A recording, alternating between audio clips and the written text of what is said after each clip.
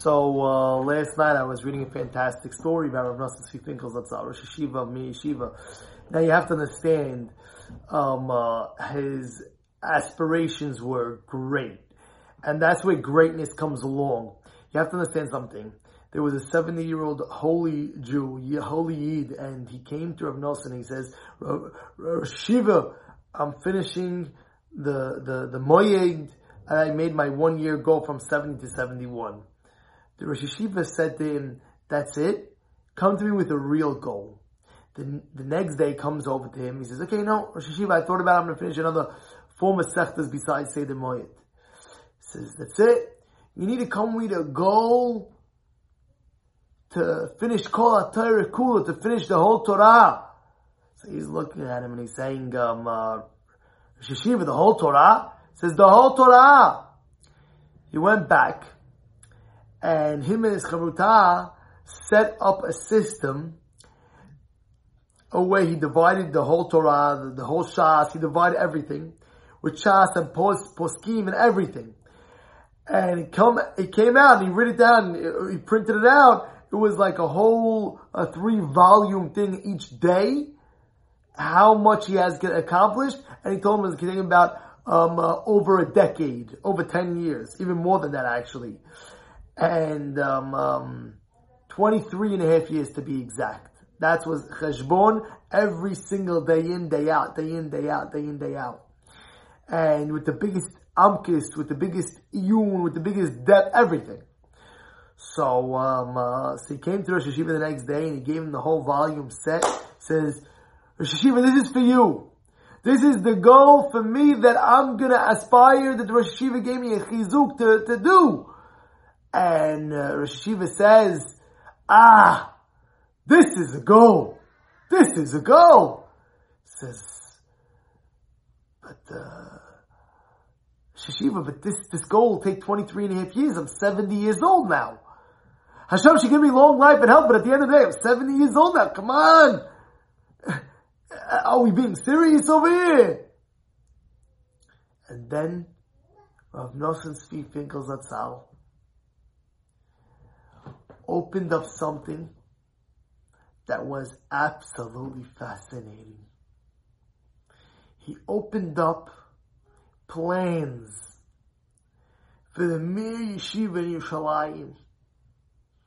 Plans that you couldn't even imagine. Plans where we know it was in the Beit Israel neighborhood of Jerusalem. And you see plans knocking out every single building and putting a roof over the whole Beit Israel, all Mir Yeshiva. You know how many buildings he built? He took the yeshiva 1990. And 1990, till he passed away, which is about 21 years, he built it with over 6,000 students. Do you realize what's going on? And that was in the Kufa where he had a Parkinson's disease. For over how many years and years he had a Parkinson's disease. Where he was hardly talking, hardly moving. But yet, his aspiration that he wanted to build and build Torah, mitzvot, everything like that, it did not stop. Because he aspired for greatness. If you're a Jew, you have to understand. You have to be great. You have to aspire at least to greatness. And Rav Nosson Tzvi Finkel told this Jew, he told this 70-year-old man, he says, Hashem wants us to plan greatness. And He will give the siyata d'shmaya that we need. Do our part. Do our part, have plans. And yet, he passed away. His plans were still visioned.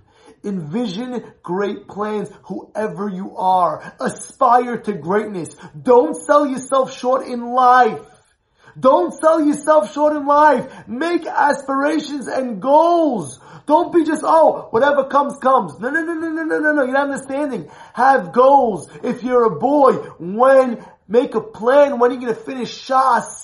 When? How long is it going to take you? How many reviews are you going to do on it? How many halachot in the Shulchan Aruch are you going to understand and study and learn? If you're a girl, think about it. How many times you're going to finish let's say, the Sefer Tehillim? Midot tovot. Go out of your way and feel that how much good character. Start cracking each midah, each character. Anger, you have an anger problem? Make a goal. Bezat Hashem, Belineh, this is what I'm going to accomplish.